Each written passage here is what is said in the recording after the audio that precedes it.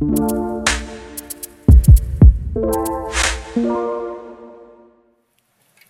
dance circle began to form in front of me, which is not really surprising. Hence, we were at a wedding, and that weddings, if you've been to them, and soon in a few years, you'll be going to a lot of them throughout your early to mid-20s and all the way to your 30s. A dance circle is normal. Now, as this circle was forming, I had a sinking feeling in my stomach because even though to popular opinion, I don't really like to be in the center of those, I knew that my name was going to be called. Why? Well, it was my wedding. I knew that one time that I know my beautiful wife would be in there, she looked beautiful, and then it's going to be me. Even though if I'm ever in one of those dance circles, I might feel like I'm the coolest person out there, that I can be part of America's top dance crew like the Jabberwockies, but in reality, I look like this. And I know that, and I accept that. And to the point of I was getting really nervous because for you guys, the tuxedo that you wear for your wedding day it's form-fitting. It's supposed to look good, not feel good.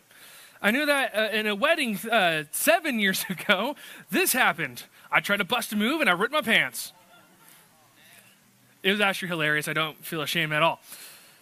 But I found a way out because at my wedding, I knew this certain person who is probably the best dancer that I know, better than all of you, better than me, obviously. And I was like, you know what? I'm going to get him in the circle. So I started chanting his name. And then my wife understood what I was trying to do, so she started helping that. She started chanting his name. And of course, you cannot disobey the bride on her wedding day. So even though a man who is talented in dancing, who is very reclusive about it, indulged us and busted a move. And Bubs' father, Mr. Winnicky, tore up that dance floor and made me a happy guy and blew that person's mind. If you can see her face in shock. But the sinking feeling came back because I just realized, oh, it's going to be my turn. And now I have to follow that. Great. So, like any smart, wise person, I decided to make a fool of myself, and it worked out well. Because I don't like to be the only person dancing. I love to dance. I really do. But the thing is, I like to partner dance. I like to dance with someone. I love to swing dance. I used to swing dance. I just swing dance for 7 years, and I loved it. Why? Because when the swing dancers are dancing correctly, it looks harmonious. And when they're harmonious, they can be able to pull off amazing feats and amazing moves because when they're working together, the follow is following, the lead is leading, they're listening to each other and submitting to each other. It's a beautiful dance. And so that's why I love it, because I like to make another person look good rather than myself, and not to pump myself up there. That's why I don't like the attention necessarily on me. Many of us need to work on our harmony. Mr. Winnicky is harmonious in his dancing. His body is working together, and it's working well. It was very fun to watch. When I'm out there by myself, I look like a crazy cat on its hind legs. It's not pretty. But I'm at my best when I'm with someone, and they're working with me, and it's a fun and wonderful time because of harmony. Dancers pursue harmony, but as Christians, we need to pursue harmony so much more. Paul wrote to the churches in Rome, just reaching out to them, writing a letter. In this portion in Romans chapter 12, if you want to open your Bibles there, he's writing what a Christian should be like, and part of it is harmonious. He takes 11 chapters to explain the amazing mercy of God, the theology of who God is and his amazing mercy. In verse 1 of chapter 12, it says, "Therefore I appeal to you by the mercies of God," X, Y, and Z. And then later down the verse, he talks about having genuine love. And in genuine love, there is harmony. And so let's read together in Romans chapter 12, beginning in verse 16, to see how we need to have harmony. So follow along in verse 16. It says, "Live in harmony with one another. Do not be haughty, but associate with the lowly. Never be wise in your own sight. Repay no one evil for evil, but give thought to do what is honorable in the sight of all. if possible, so far as it depends on you, live peaceably with all. I saw in the news that there's a bunch of peace going on in the Middle East. The world does want peace. The world wants harmony. I mean, think about all the self-help books that are out there for your work ethic, for leadership, for losing a bunch of weight. You want to find harmony, but they don't want God as a part of it.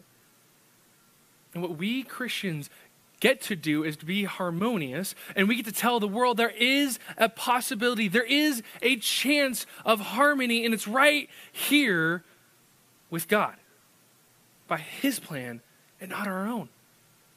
And the danger is that we might miss out on that. If we are not attempting and pursuing harmony as brothers and sisters in Christ, then we're going to be having strife at one another. We're going to be tearing each other down and apart. And so we do not want to miss out on what Paul is commanding the Romans. What God is commanding us is to pursue harmony, live in harmony. But in order for us to do that, we need to make harmony a bigger priority in our lives. And the way we do that is to care more about others than ourselves, to value others above our own self. As dancers pursue harmony, as Christians, we all need to pursue harmony. It's a big deal to God. It's a massive deal to God. It needs to be a bigger deal to us. That's what verse 16, it's in the middle of the thought, but this is where this sermon begins. It begins with living in harmony, being of one mind, being of one mindset. How is that supposed to happen? How does that even work? Well, first, it's because if you and I are believers, we have submitted to King Jesus. We have understood the truth that we are sinful, we are sinners, we have fallen short. And that the only way out, the only way to escape God's wrath is to repent of our sins and trust in Christ, to trust in the death of Christ and the resurrection of Christ. And through believing in that, we believe that we have forgiveness of sins. And as a result, we have now the Holy Spirit. We have God himself in us. And if we are all now pursuing God, then we're pursuing the same mind. Even though we might come from different backgrounds, we might have different interests, we might have different talents, we are all pursuing one mind, that is Jesus. So live harmoniously by pursuing Jesus. But the only way we can be harmonious is if we're pursuing Christ, living for Christ, and making sure this is a priority in our lives. We can't let the world distract us. Instead, we have to put things aside to make sure harmony is a top priority in our lives. So, put this down for point number 1. Make harmony with your spiritual family essential. Make harmony with your spiritual family essential. Right now we're in this debate of what essential really means. What is essential?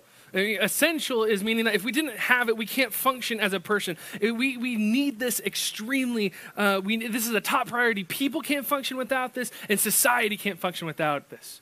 Grocery stores, we need it. That's essential. Hospitals, that's essential.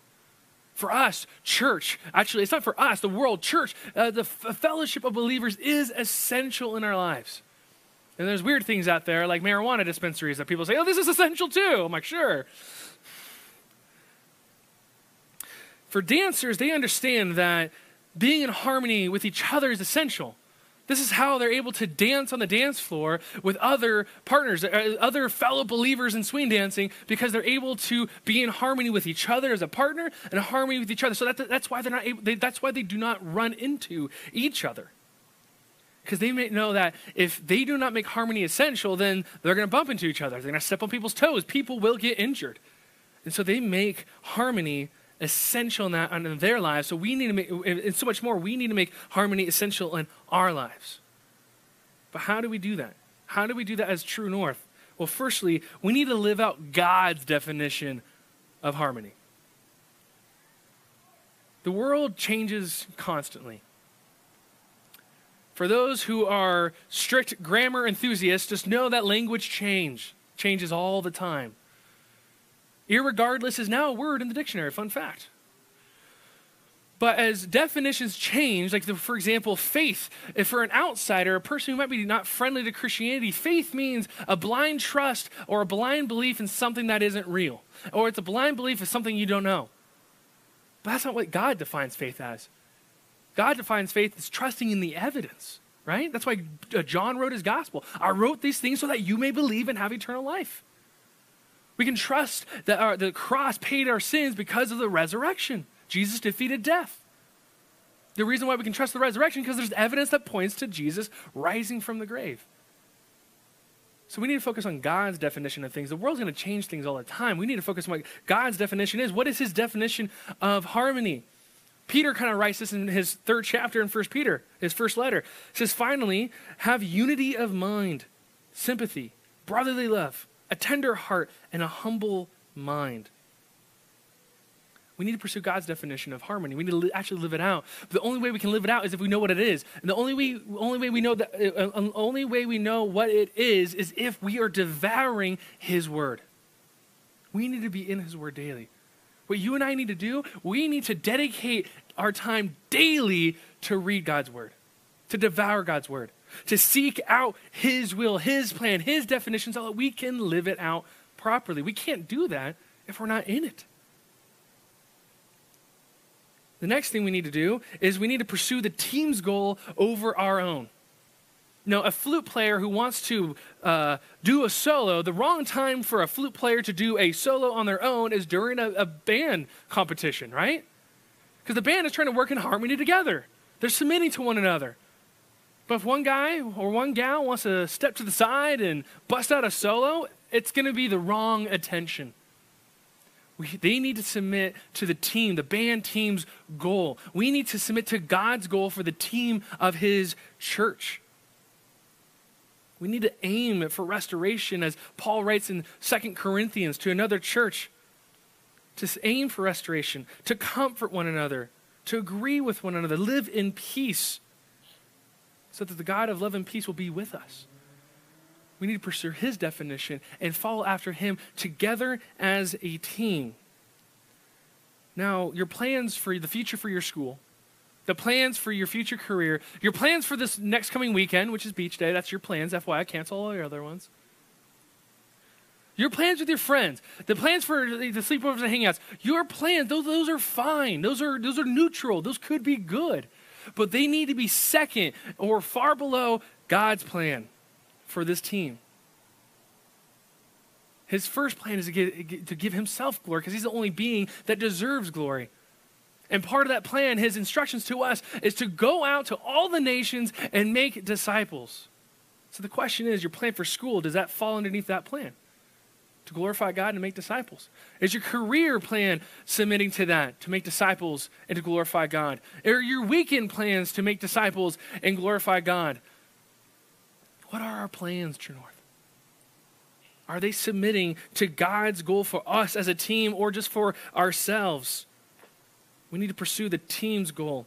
But lastly, we need to eagerly put in the hard work. Because this is hard. An athlete knows this. A musician knows this. A performer of any kind knows that this is difficult. To pursue harmony, to care about the other is hard. But they do it because of the potential of what could happen for the athletes to win the game, to get first place to that championship. For the musician to maybe win a competition. For the performer to do their best in the play. So that's why they sacrifice and bear with the pain. They bear with one another, as Paul wrote, as God wrote in Colossians 3. They put on love. Love is the key to all of this. We need to love God and love others because love binds everything in perfect harmony. But what is love? It's not baby don't hurt me. It's 1 Corinthians 13. It's love that bears all things, believes all things, hopes all things, and endures all things. All those things are hard. To bear with someone, to bear their burdens is difficult. To believe them, even though you might not want to, is hard. To hope and to place your hope in things is hard. To endure, that word is hard. We We need to put in the hard work, but the reason why we put in the hard work, because we know the potential of the things that could happen if we put in the hard work to pursue harmony as a body of Christ. So the question is, or the thing that we need to do, I should say, is to make sure we're putting in the effort to make sure that y'all, which is a great word, by the way, that y'all know your small group. Do you know everyone in your small group? Not know their names, but do you know them well? Are you in harmony with each other? Not only your small group, do you know the small groups around you? Are you working hard to pursue harmony with them? So the next thing you need to make sure you do is to make sure that you know your small group well. And then once you get to know your small group, move on to get to know the other small groups so that we can work in harmony together. And thankfully, God gives us instructions. He makes harmony as an essential, as a high priority, but thankfully, he doesn't leave us out to dry. Instead, he gives us instructions. You find them in verse 16, in the middle of it. It says, do not be haughty, do not be proud, but associate with the lowly. How do you fight pride? Which pride is the evil weapon against harmony. How do you take out pride? Associating with the lowly. Never be wise in your own sight. If you think about it, that makes total sense. Why? You and I are not wise. Who is wise? Who's the definition of wise? Who is the fullness of wisdom? It's God. God is wisdom. He created wisdom. He's the definition of wisdom. He is wisdom.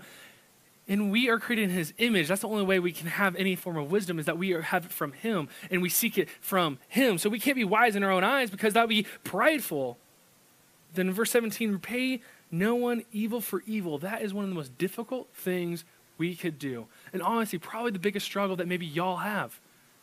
And I'll get to that later in the sermon. But we cannot repay evil for evil. There is no room for that. So what do we replace it with? What's the solution? Because if we're trying to seek revenge, that is pride. That is a giant sign that says, I am prideful. I'm taking personal revenge. Instead, what we're supposed to do is to give thought to do what is honorable, what is right, what is good, by God's definition, in the sight of all. What does all mean? What does it mean by all? God and all believers? Yes, and God, believers, and unbelievers. We're supposed to do what is right in the sight of all. Even unbelievers understand. They have the word of God, the law of God written on their hearts. Now, they may reject it, but if you go to cultures all over the world, in every culture, there's a form of that they would say, this form of murder is wrong, this form of stealing is wrong, this form of adultery is wrong. Because the law of God is written on their heart. They may reject some of it, if not most of it. But we need to make sure we're doing what's honorable in the sight of all. But God is the priority. So what God is asking us to do, he's like, defund your pride. Let's defund our pride. And he's like, hey, you need to fund it, and then you need to reallocate those funds, that energy, to focus on something else, which is others. So put that down for point number 2. Defund your pride by devoting yourself to others. To fund your pride by devoting yourself to others. The very popular phrase, hashtag, developed by the organization Black Lives Matter, of defund the police. Now, it's not a solution that I necessarily agree with really at all. But looking at their website and scrolling down, I'm trying to understand these people. I'm trying to understand this logic. Why is this the solution? In their eyes, to stop the killing of minorities, you need to defund the police, because if you defund them, you have less money to hire bad cops that will harm minorities. And you take that money that you took away from the police and instead allocate it to other service workers, community workers that can go into these communities and hopefully de-escalate the situation. Now, I would disagree that is the solution to the problem. But they understand something that I think Paul is trying to tell us, what God is trying to tell us.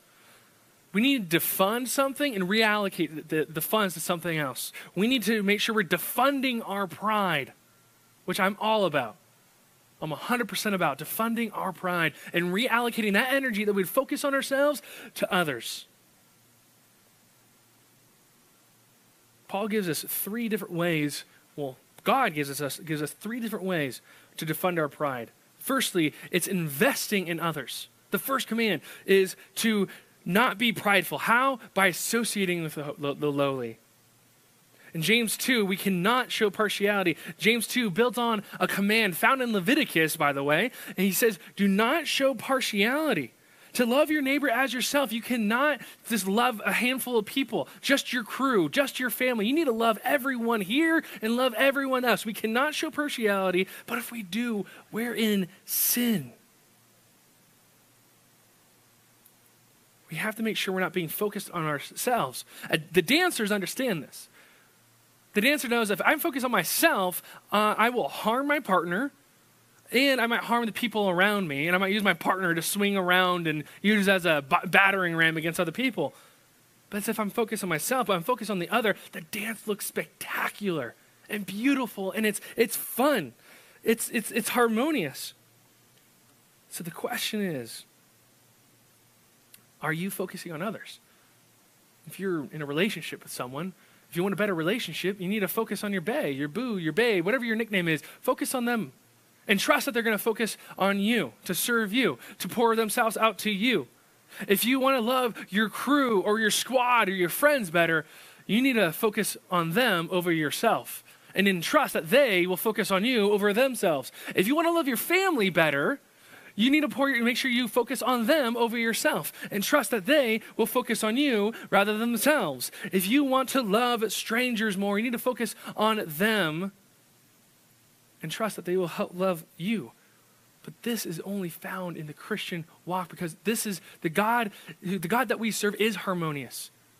He serves himself. He glorifies himself. The Son submits to the Father. The Father glorifies the Son. It's a beautiful, harmonious dance. And we're supposed to reflect that.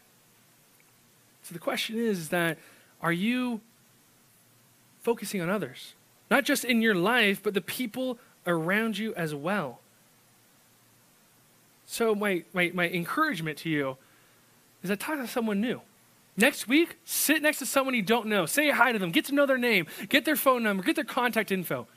Go hang out with them. Hang out with them at the beach. Invite them maybe to coffee, to brunch, to Spikeball, whatever you do. Do we know everyone here at True North? Or do you know the 3 or 4 people within your small group?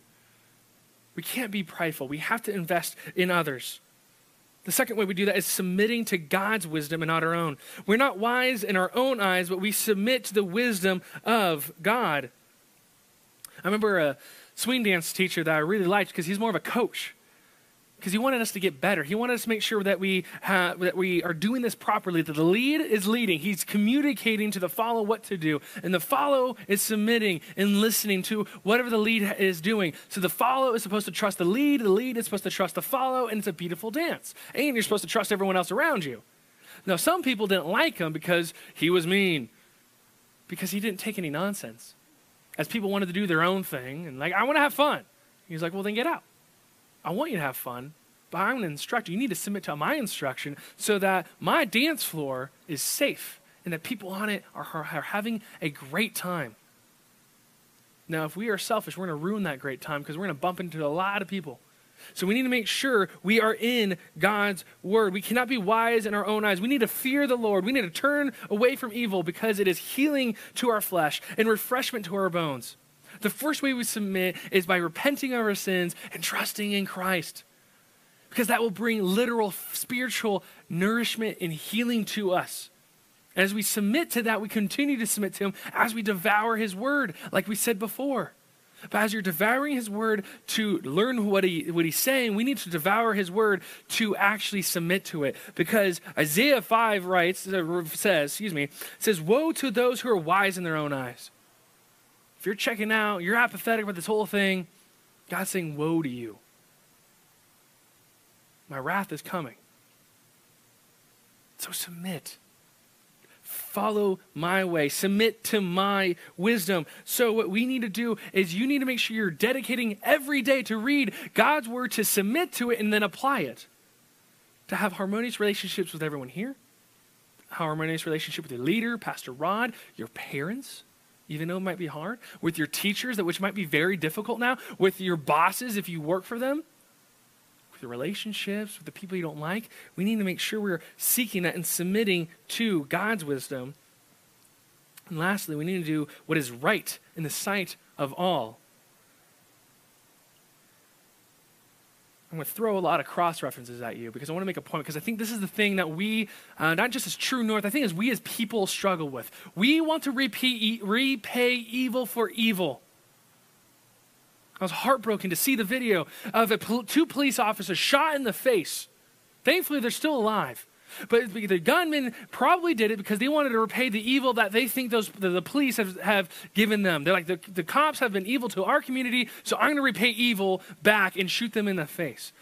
Now, I don't think a lot of you, or any of you, please, I don't think a lot of you are going to shoot people in the face. But if your younger sibling uses up all the hot water, or forgets to open the window and now it's all steamy everywhere, or your teacher assigns another bit of homework, or your boss disciplines you for something you didn't do, we want payback. We find out someone's gossiping behind our backs, we want payback. But the Bible, in Leviticus 19, says you're not supposed to take vengeance. In Deuteronomy 23, it says vengeance is God's. In Proverbs 20:22, it says, do not say, I will repay evil. Wait for the Lord, and he will deliver you. We need to trust in God in our vengeance and for justice. But it continues in 1 Peter 3:9.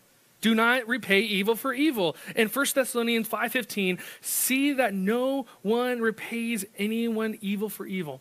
The reason why I bring up all these texts, and I couldn't do more, is that God is giving us no room, no excuses for us to seek vengeance in our lives. Even if it's on our sibling, our parents, someone who deserves it. There's no room in our lives. Instead, what we need to do is trust God. We need to trust, and Paul continues, by the way, in Romans 13 to say, submit to the governing authorities. Because we need to trust God. And trust God in the governing authorities to do their job, or if they fail to do it, trust in God's ultimate judgment to come. We cannot repay evil for evil. Why? It's God's. God is truly the one that's offended. It is his right to answer for our crimes. And think about this. He was patient with us. While we sinned, he died for us. We need to do the same, not only to our brothers and sisters here, but to the world. We also need to make sure to replace our revenge. We need to do what is good in the sight of all, which sounds weird. In the sight of God and Christians, that makes sense. But to the world, that it's hard to imagine. But again, it's in Scripture. Proverbs 3. In the sight of God and man. 2 Corinthians 8:21. Aim at what is honorable not only in the Lord's sight, but also in the sight of man. That is hard. That is difficult. But it helps us to understand what is good, what is right. Well, Paul and God defines that for us in Philippians 4:8. What is good? What should we pursue? What should we think about? Well, whatever is true, whatever is honorable, whatever is just, whatever is pure, whatever is lovely, whatever is commendable, whatever is excellent, whatever is worthy of praise.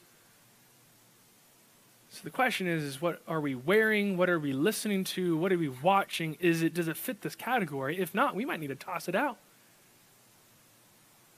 But what do we do instead of revenge? We need to seek these things. The world doesn't dictate what good is, but God does. But God did create us in his image. He put the law on our hearts. We understand that murder is wrong. We understand that stealing is wrong. We won't want to do it. We know it's wrong intuitively. So we need to do the very hard thing, the only thing that only through God that we can do, is to do the right thing, the honorable thing, the pure thing, the good thing, and not seek revenge. But this doesn't apply just to us in True North. This applies also with our interactions with the world, because in verse 18, Paul continues, God continues, it says, if possible, he's giving us an escape clause right here, escape clause, not clause. So far it depends on you, live peaceably with the person next to you, with your family, and that's it. No, it says all, with everyone, unbeliever and believer. We can't show partiality in any way.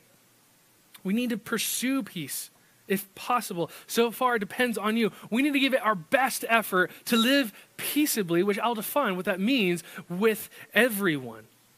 But we need to do it with a purpose, in which I'll explain later. The purpose is to see people saved, to first glorify God, and to show people the gospel. We believe and submit to the gospel, but we need to live it out. As my old boss used to say, he wants people to experience the love of God through the preaching of his word and the actions of his people. We need to live out the gospel. That's why we want to take pains to live peaceably with all. And that's your third point. Take pains to live respectively with everyone. Take pains. Make a great effort to live respectively with everyone. So what does that look like? Well, it looks like what we're doing right now. Trust me, Pastor Rod, myself, everyone on staff, we want to be inside. We want to be in there. Actually, we want to be 120 West. I like the coffee bar. We want to be in there. But we're taking pains to live peaceably with our city government, with our county government, with our governor, and say, you know what? We will separate the chairs 6 feet apart. We will be outside. We will keep only 100 people inside because we want to live peaceably. For what reason? To glorify God and get the gospel out there. That's why we're doing that. Or as my old boss with the Fellowship of Christian Athletes, I would watch him just live peaceably with the people on the campuses, public school campuses. And as a result of him living peaceably and living respectively with atheists, with Jews, with Muslims on the campuses, he and I were able to minister to the campuses, to share the gospel clearly at these public school campuses. So that's why we took great pains to live respectively with everyone. But how do we do that again? How do we apply this in True North? Well, first, we need to take those previous instructions in point number 2 and live them out here.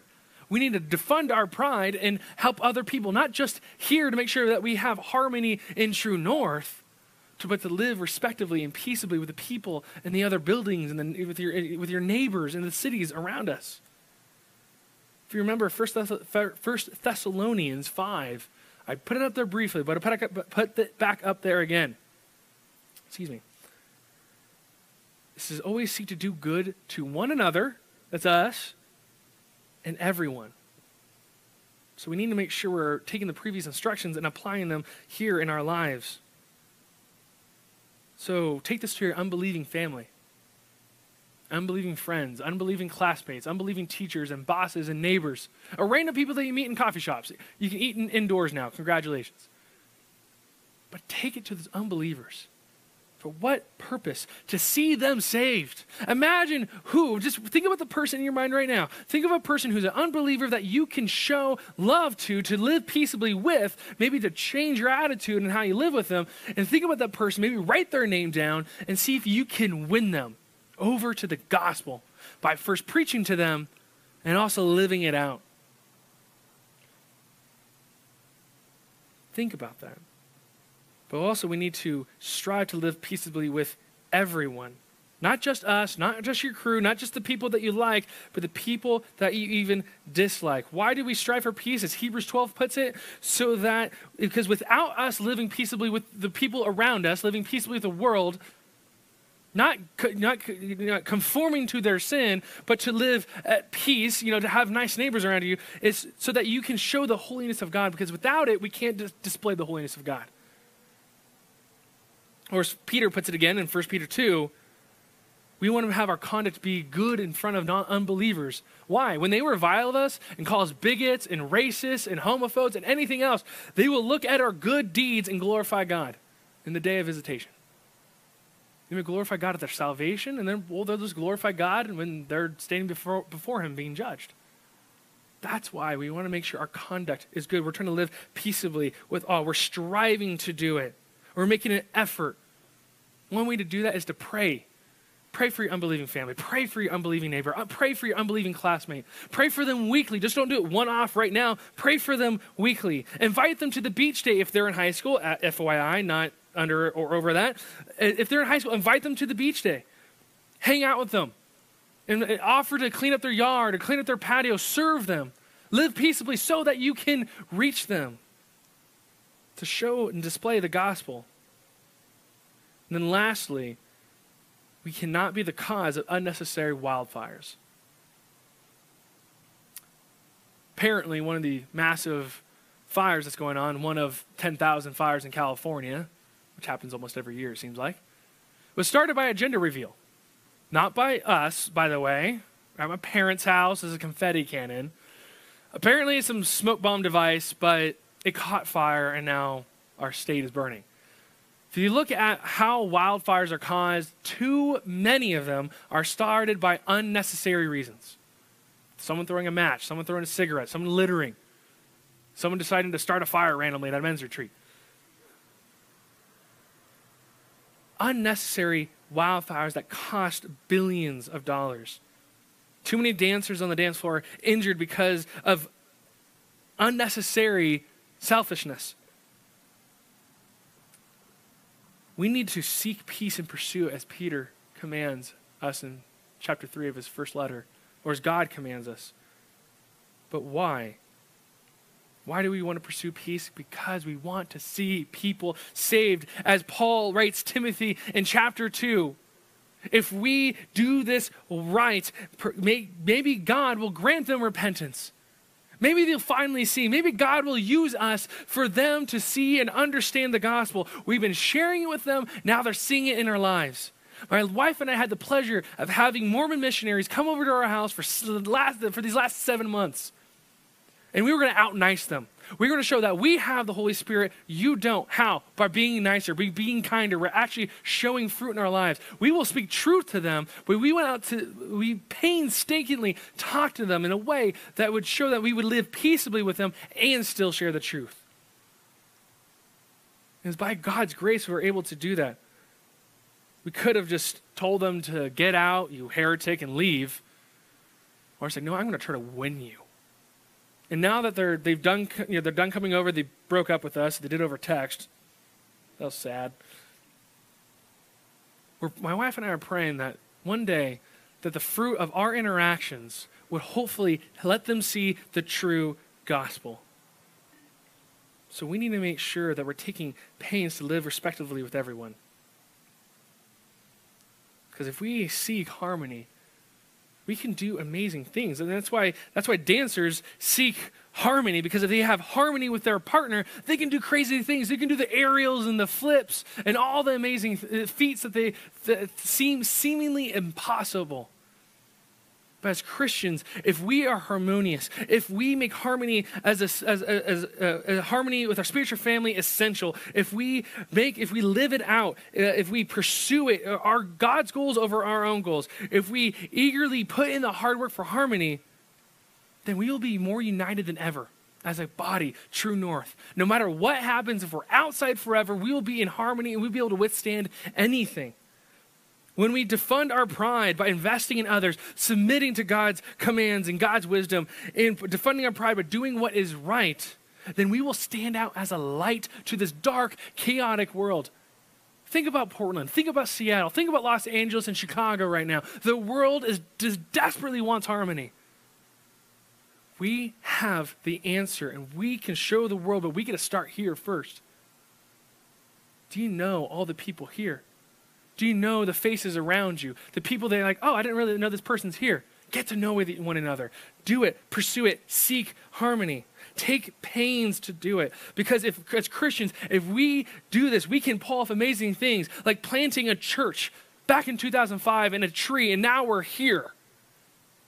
If we sought harmony, we can do other things like plant other churches, like in Huntington Beach, or in Tustin, or in another state in Boise, Idaho. Or we can also do it planted in one in Texas. If we're pursuing harmony, we can do amazing, seemingly impossible things, like reach all 600,000 souls in South Orange County.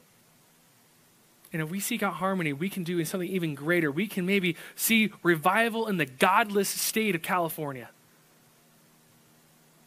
So True North, let's show the world that we have harmony. That harmony is possible and it's through Christ alone. Let's tell it to them. Let's show it to them. And let's make harmony a bigger priority in our life by first considering others as more significant as ourselves. So True North, let's pull off some bold, crazy, seemingly impossible things for God's kingdom. Let's start tonight. Please pray with me.